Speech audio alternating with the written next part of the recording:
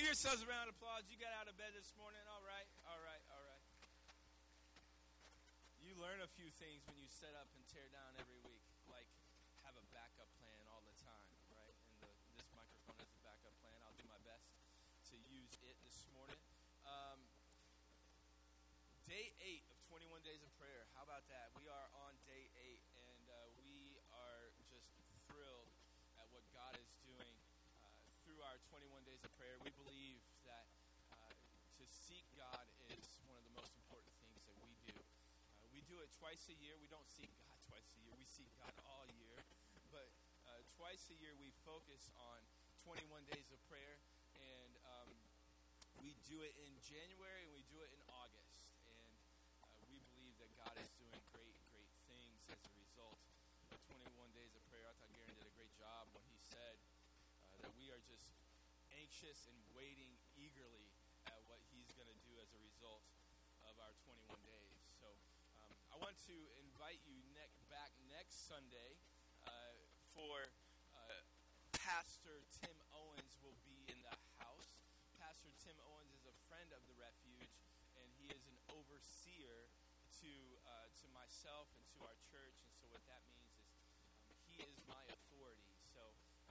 So it'll look really good if you guys come back next week. That's what I'm trying to say.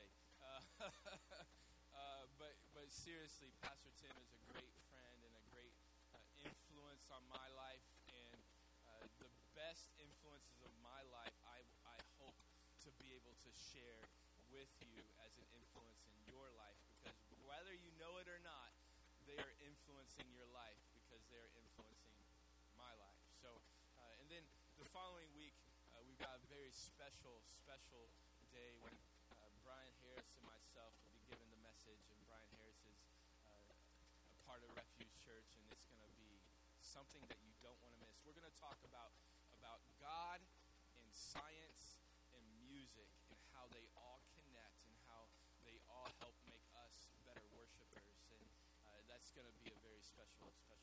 So one more housekeeping announcement for today, and that is our My Refuge that we do every Sunday after church.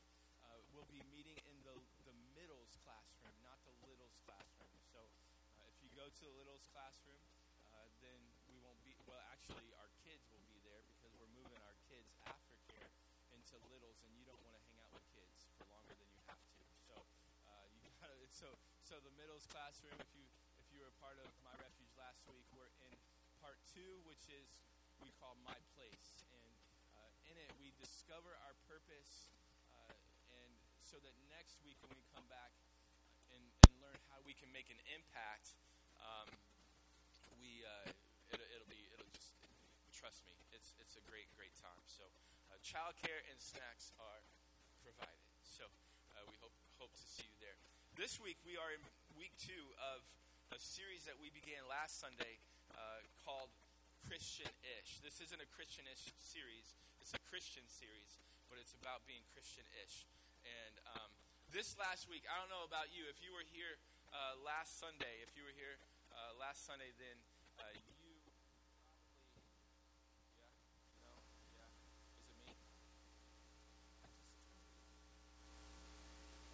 Testing. There it is. All right. Give Matt a hand in the back, will you? Come on. He's a good guy. Thank you so much for your patience with that. Now I'm free to move about the stage, right? So, what was I saying? Christian-ish. This week, I said ish a lot. I don't know if you were here last week, but I noticed I actually say ish often. And ish indicates that whatever the standard is, it doesn't apply, right? So, like, for example, I told a story last week of how you all understand ish time because you think church starts at 10-ish. But it doesn't. It starts at 10 a.m. And then I understand ish time because we get out at 11:15-ish. It depends on however the Spirit leads. But ish time, like we all have those friends that say they're coming over at 6 o'clock for dinner, and they show up at 6:05 or 6:10. And my wife has taught me that ish just simply means 15 minutes before or 15 minutes after. So if you're 20 minutes after the time that you said you would be there, you're late. That's her standard, not mine. But when we say ish, we're saying that the standard does not apply. And God's word doesn't work like that. And so we're looking at this passage in Revelation chapter 3. You can turn in your Bibles to Revelation chapter 3 if you have them. You can follow along in the YouVersion Bible app. All of today's notes are there. In fact, I give you more notes in the YouVersion Bible app than you would if I just gave you a handout. So also in the worship guide, you can write down any of the notes on the back in the notes section. And if you're new here, I apologize for not introducing myself. My name is Adam Harold, and I am one of the lead servants at the Refuge. And we're just so thrilled that you're here this morning. If you take that card on the bottom of your worship guide and you write down all the information that you feel comfortable sharing, if you share with me your address, I will send you a handwritten note in the mail just to say thank you for being here.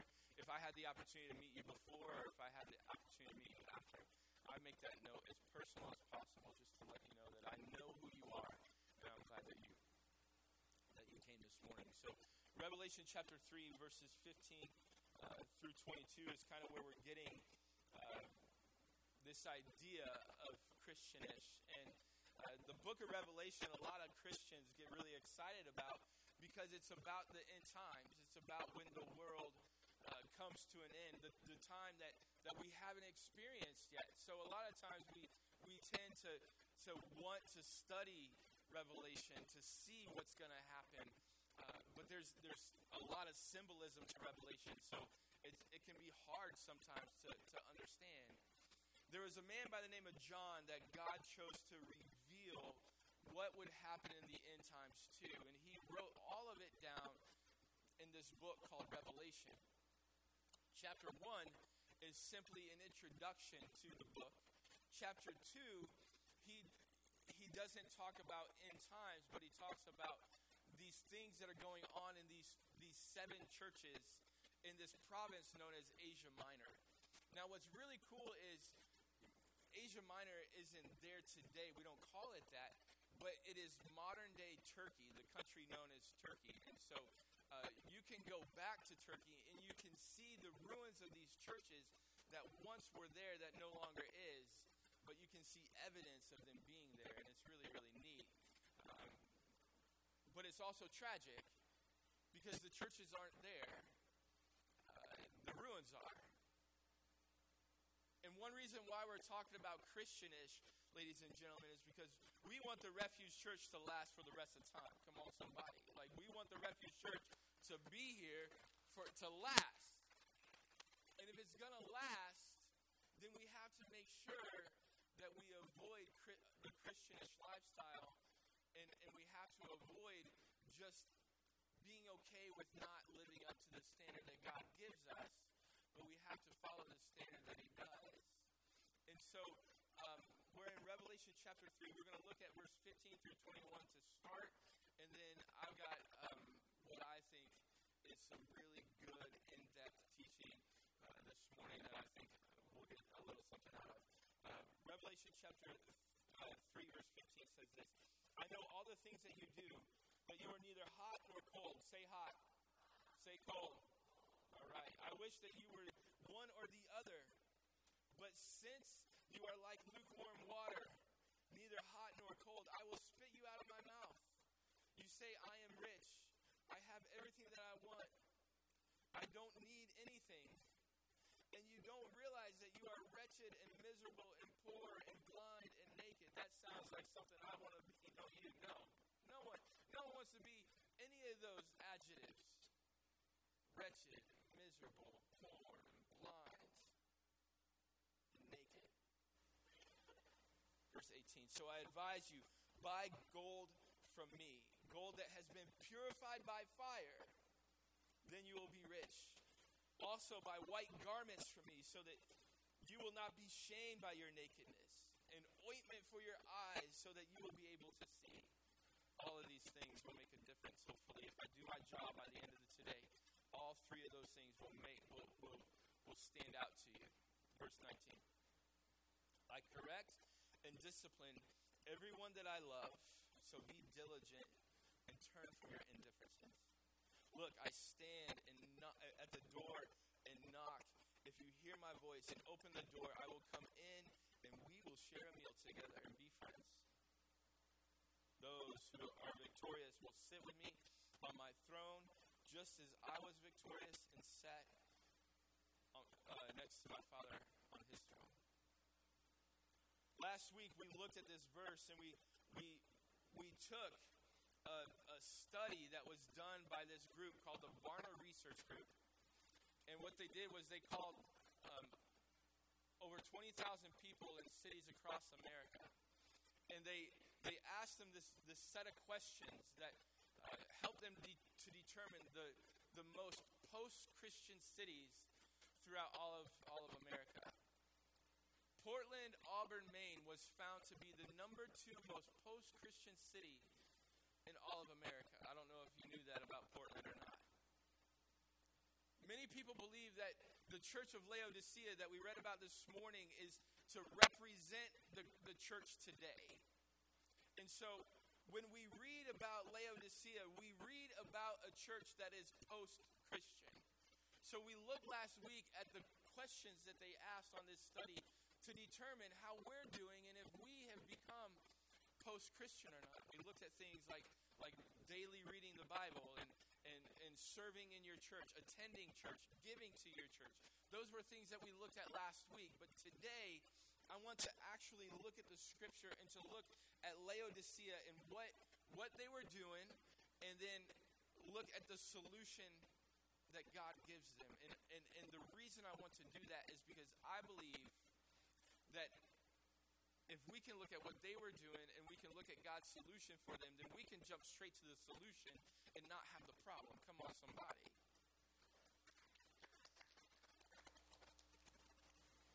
So today we're going to look at the solution that he gives to Christian-ish behavior.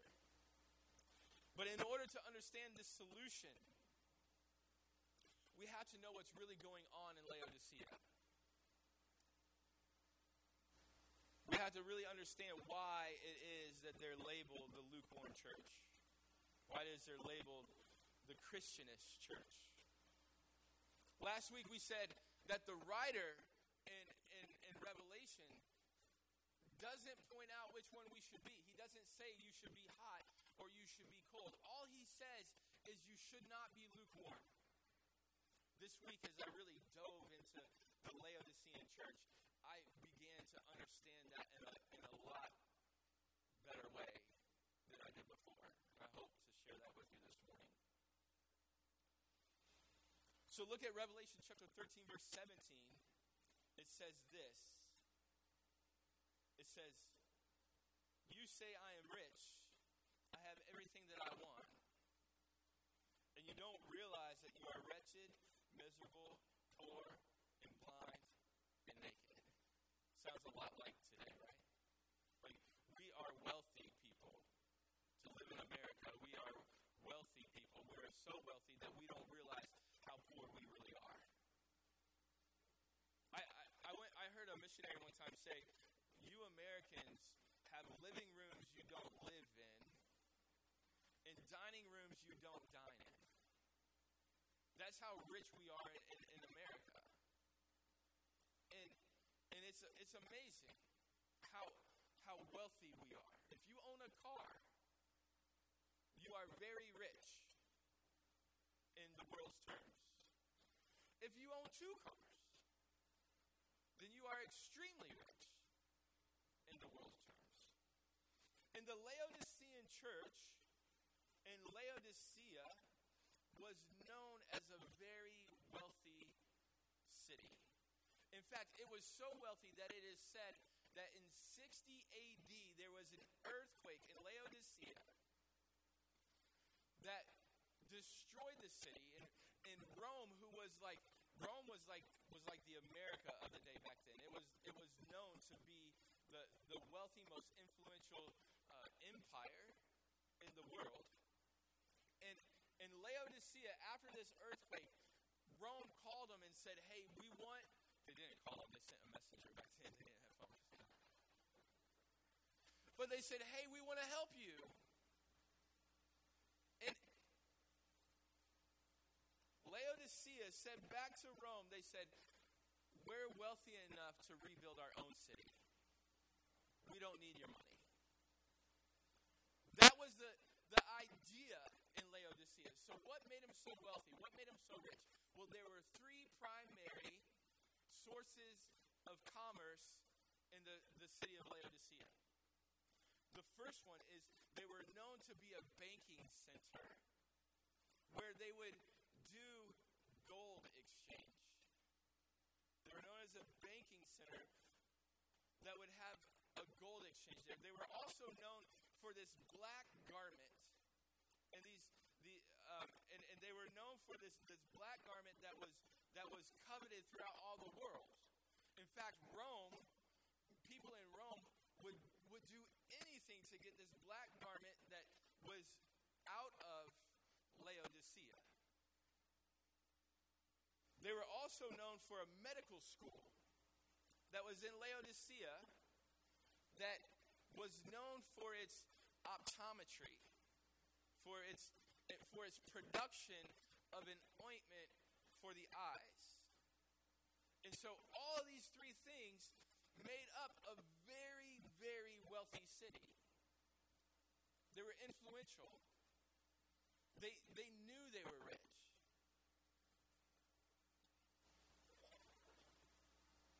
The other thing about Laodicea that I find extremely interesting as relates to the text today is they were also known for not having a very strong water supply. In fact, there was a city north of the city called Hierapolis, and Hierapolis was known for its hot springs.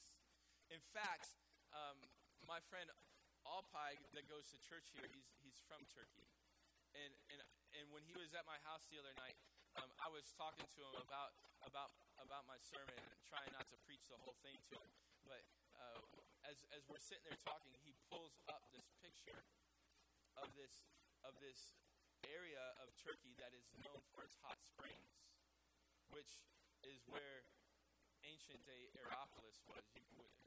I'll show you pictures. Alpay will show you pictures later on. And I'll get him to say the name of the city that it is today because I can't say it. But he's Turkish, so he can say it. So they were known for their hot springs. It's a beautiful picture because there's salt all around these hot springs. And it's wonderful hot water. And then south of the city, there is a city called Colossae. And Colossae was known for their cold springs. So north of Laodicea, you have hot springs, and south of Laodicea, you have cold springs, but Laodicea has no water. And so what Laodicea would have to do is they built these big structures known as aqueducts. And the aqueducts would be used to ship in water from these other two places. And guess what temperature the water was when it arrived in Laodicea? It was lukewarm. So 6 miles south, they would have cold water that would travel 6 miles to get there, and by the time it was there, it would be lukewarm. So when the Bible was written, it is no accident that God's word to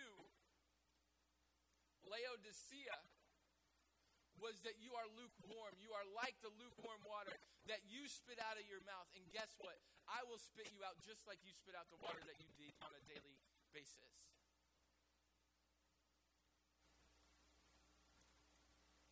God's word is perfect. It's not an accident. The Laodicean church knew what nasty water was like.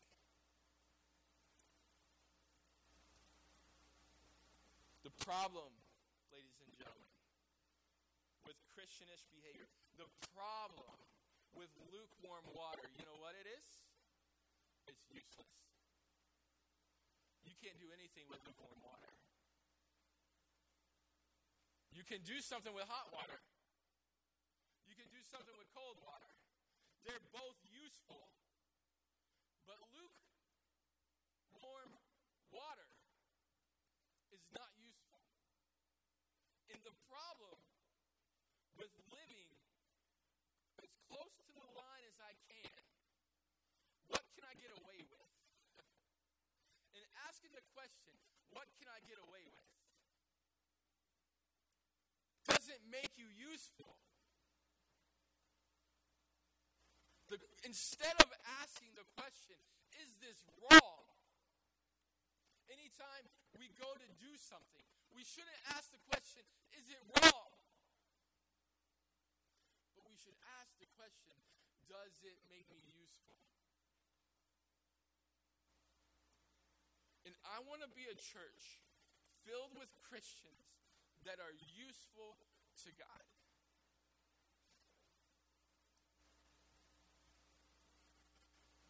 Because there is no greater joy in my life than when I know that God has used me to do something for someone else that would impact their life for all of eternity. There is no greater joy. But you can't have it if you live a lukewarm life. You can't have it if you live just Christian enough. And the problem with the church today is it's living just Christian enough. It's just Christian enough that it will draw people in, but it doesn't challenge them to live differently. If you're going to do it, you better do it.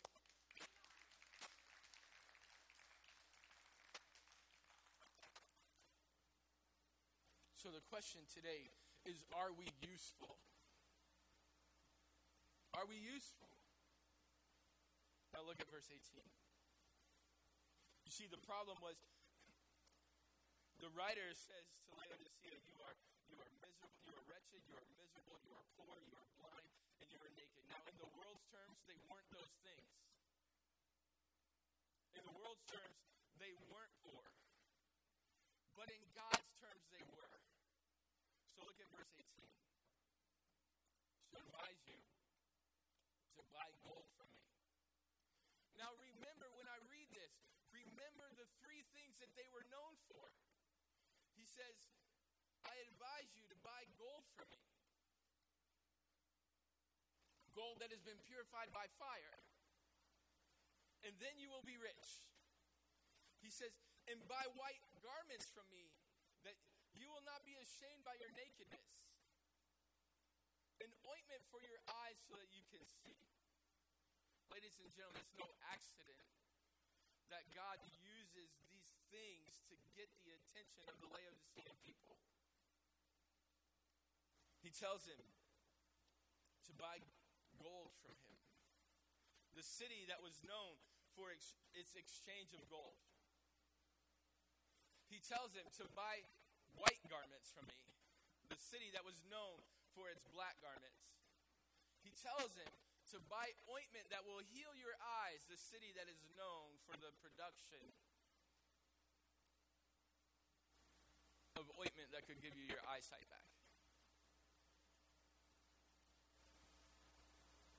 He tells him, get these things from me. Stop finding the value in the world in these things and find the value in me in these things.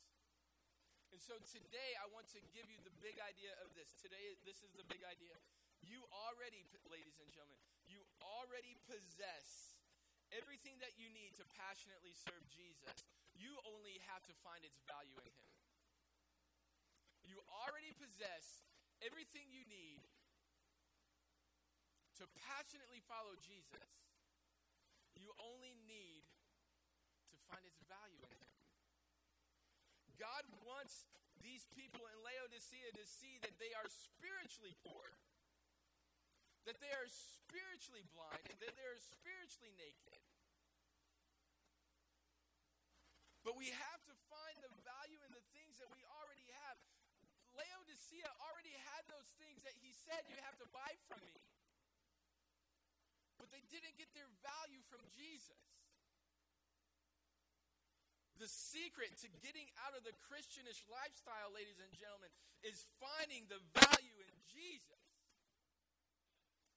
I said the secret to getting out of the Christianish lifestyle is finding the value in Jesus. Come on, somebody.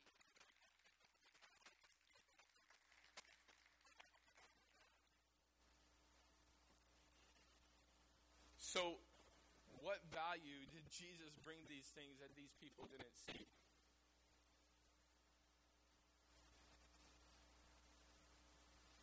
I want to look at the value that Jesus brought each one of these things because they're specific.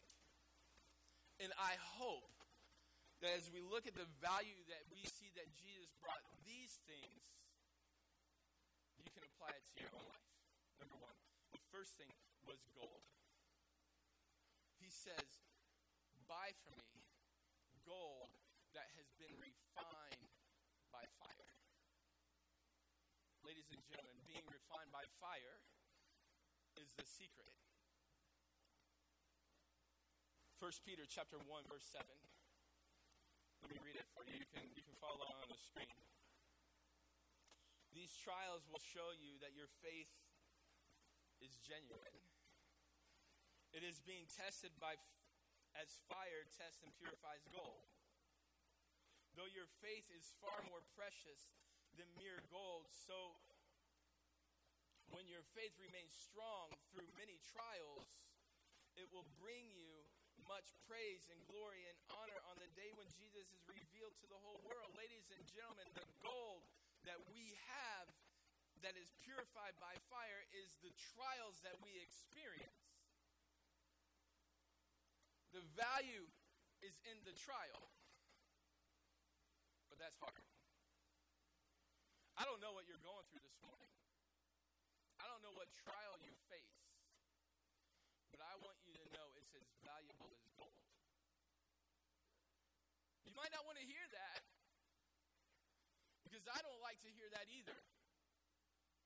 But the trials that you go through are as valuable as gold because they make us stronger.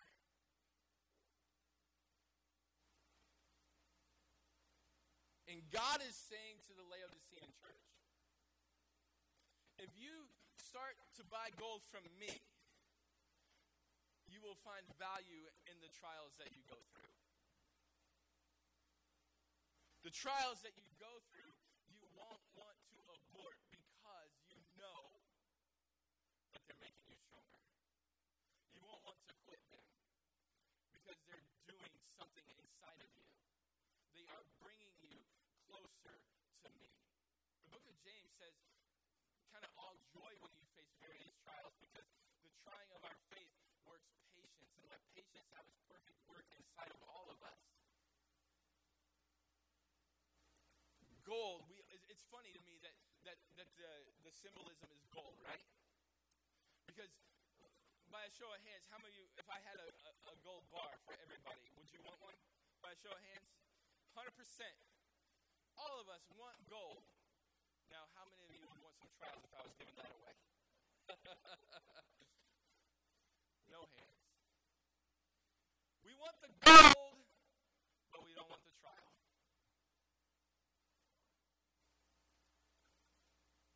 We want the riches,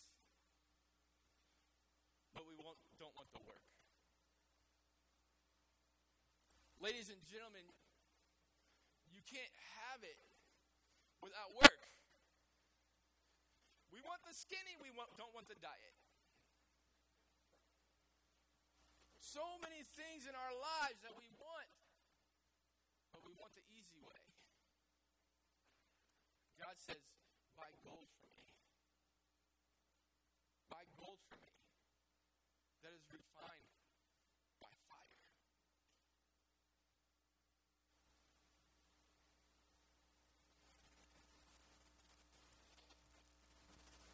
Christianish living will not get us through the trials of life. It won't.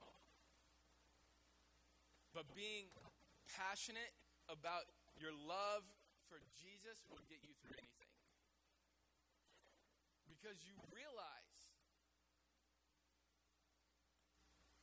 that what you face is a part of his plan. And you realize that he's holding your hand the entire time. He is right there. He does not forsake you. He is with you. And he wants to be there with you. The second thing that he says is to buy his version of white garments. White garments. The Laodicean church was known for its black garments, but Jesus told them to buy his white garments. Ladies and gentlemen, the color white in scriptures represents the purity. Represents purity. Look at Isaiah chapter 61, verse 10. The garments represent righteousness. White represents purity. Garments represents righteousness throughout all of Scripture. Isaiah 61:10 says, I delight greatly in the Lord. My soul rejoices in my God, for he has clothed me with garments of salvation and arrayed me in a robe of his righteousness. As a bridegroom adorns his head like a priest, and as a bride adorns herself with her jewels. Ladies and gentlemen, white garments represent pure righteousness. Righteousness only comes from Jesus. Righteousness only comes from Jesus. That's why we have to accept him into our lives and allow him to come into our lives to cleanse us of our sins. And that's why every day I try to confess my sins, because he is faithful and just to forgive me of my sins and to cleanse me from all wrongdoing. It's a part of my daily life. Because we have to learn to put on white garments of purity and righteousness.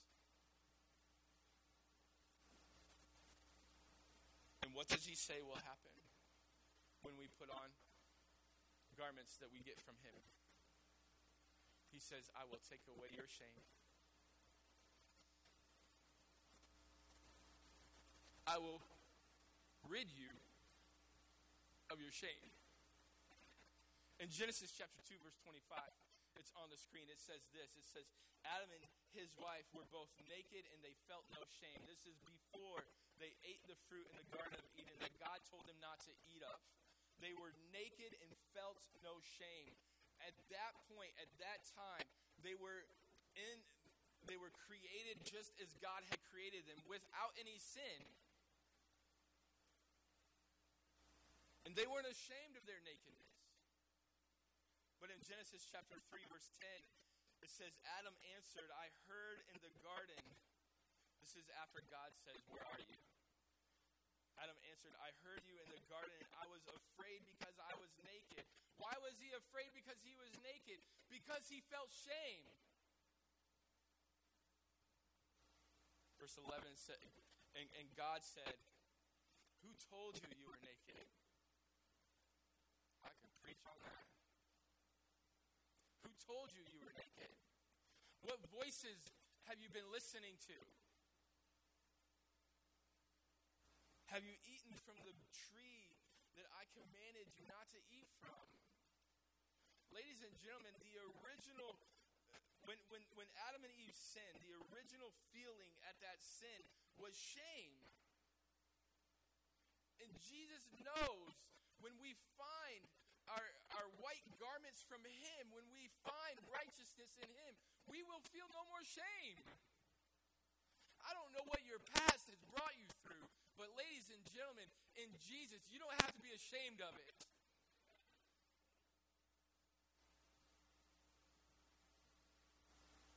Because you are clothed in his righteousness. And I want you to know this morning that when God looks at you, he sees if you're clothed in righteousness or not.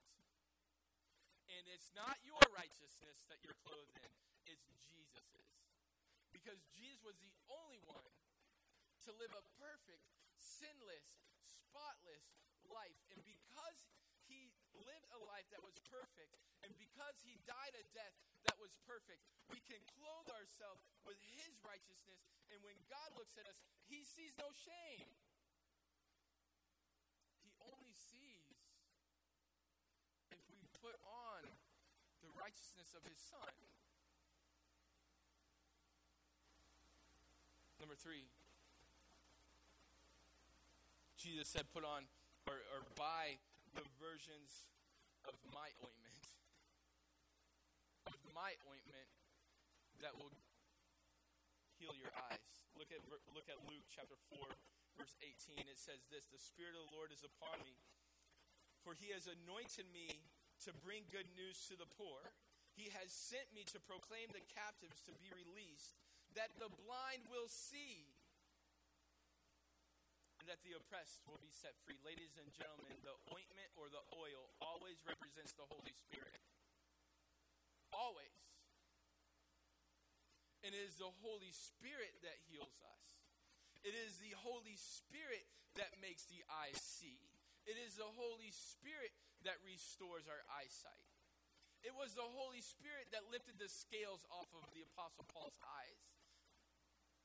It is the Holy Spirit that convicts, that points out to us the things in our lives that we think are okay, but he opens our eyes to see that they are wrong.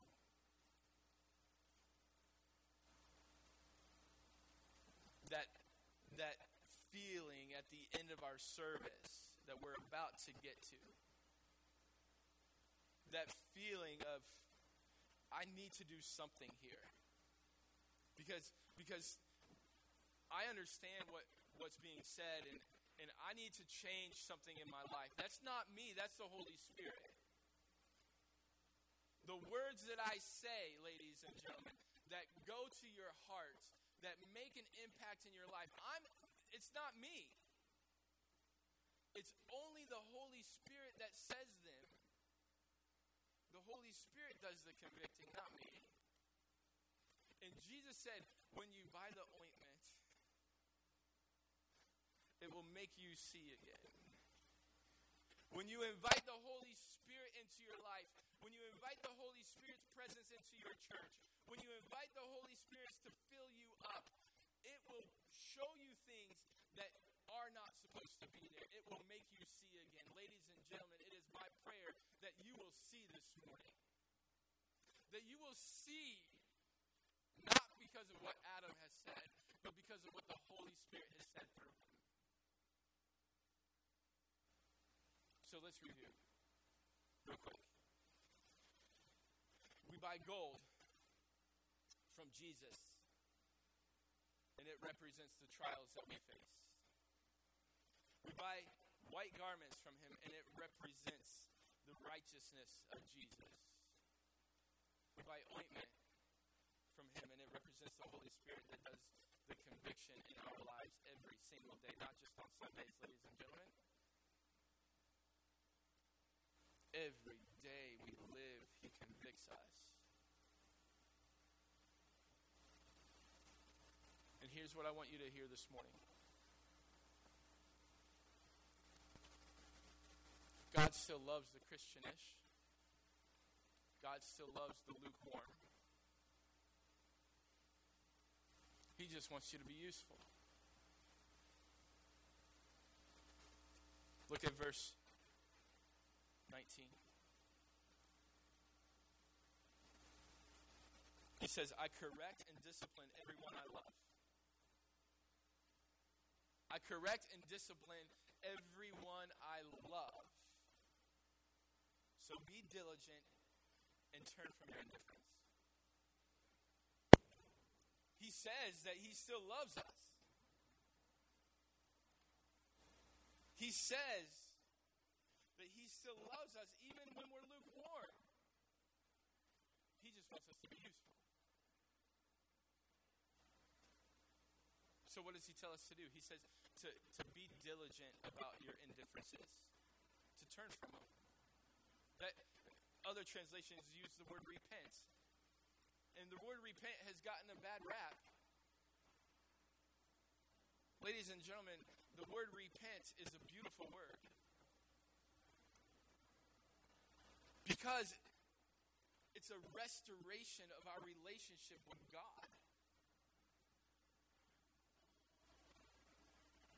But it's a turning of our sin that restores us to Him.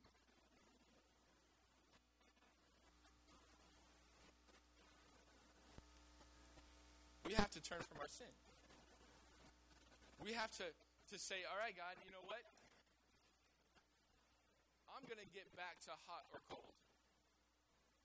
I'm going to get back to reading your word. I'm going to get back to applying it to my life. I'm going to get back to going to church regularly. I'm going to get back to giving to you regularly. I'm going to get back to passionately following Jesus.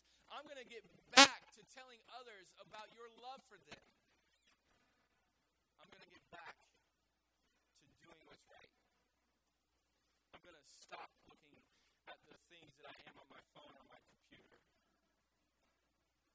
I'm going to stop drinking too much with my friends. And I'm going to come back to where you want me to be. And then verse 20 and 21, it says this. Look, I stand at the door and knock, and if you hear my voice and open the door, I will come in and we will share a meal together as friends.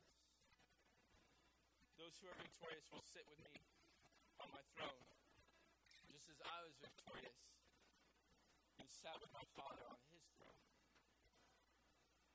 Oftentimes we hear this verse and we apply it to salvation. I believe that it still applies to salvation. But we know because of this study that it applies to the Laodicean church. That they weren't living up to the standard that God had for them, but yet that he was still knocking on their door. And he was saying their name. I don't ever watch The Big Bang Theory, but I've watched it enough times to know that Sheldon on the show likes to knock on the door. Penny, Penny, Penny. Any Big Bang Theory fans out there? Penny, Penny. God does the same thing with you. Adam, Adam, Adam.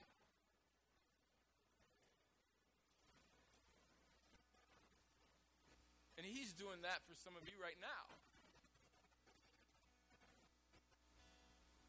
That feeling inside of you is God saying, Adam, Adam, put your name there.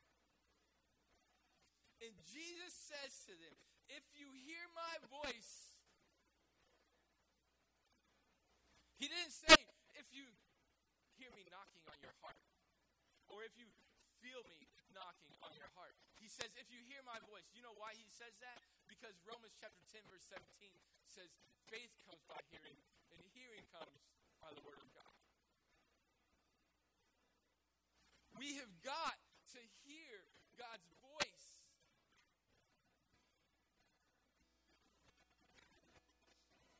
And he says, if you respond, then I will come in and we will have a meal together as friends. How many of you know that there's a difference between shoving your food in your face and having a meal with a friend? You know the difference? The difference is fellowship. The difference is conversation. The difference is intimacy. And God says, I will come into your house and we will have a meal together. And then he says, and I will invite you to sit on my throne with me. You know, as a kid, I used to love to go to my Grandpa Harold's house. My Grandpa Harold lived in Michigan, so I didn't get to go there often. I lived in other parts of the country. And my grandpa Harold was a commercial roofer. He had a roofing company. And the reason I like to go to his house is because he always had a den or an office. And I would love to go into my grandfather's den or his office, and I would love to sit at his chair. And you know what I did when I sat in his chair? Every time, I pretended I was my grandfather. And when Jesus offers us a seat on his throne, he is telling you, you get to be like me. But you have to respond. Do me a favor, stand to your feet, every head bowed, every eye closed. But you have to respond.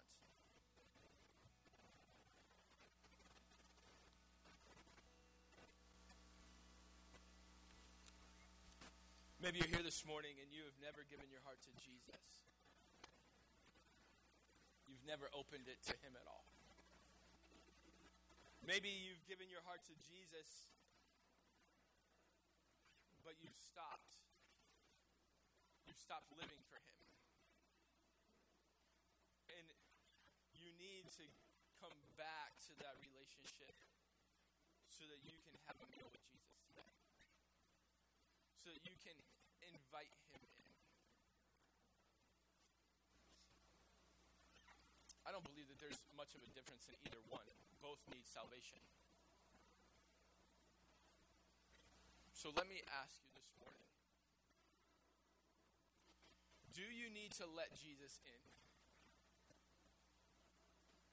Is it time for you to respond to his voice? The Bible says that God so loved the world that he gave his only begotten Son, that whosoever believes in him will not perish but have everlasting life. Ladies and gentlemen, God loves you. He wants to rescue you this morning. But you have to recognize the need to be rescued. Is there anyone this morning in this room that would be bold enough, with the raising of a hand, that would say, I need a relationship with Jesus? Thank you. I see hands everywhere. Anybody else? Thank you. I see that hand in the back.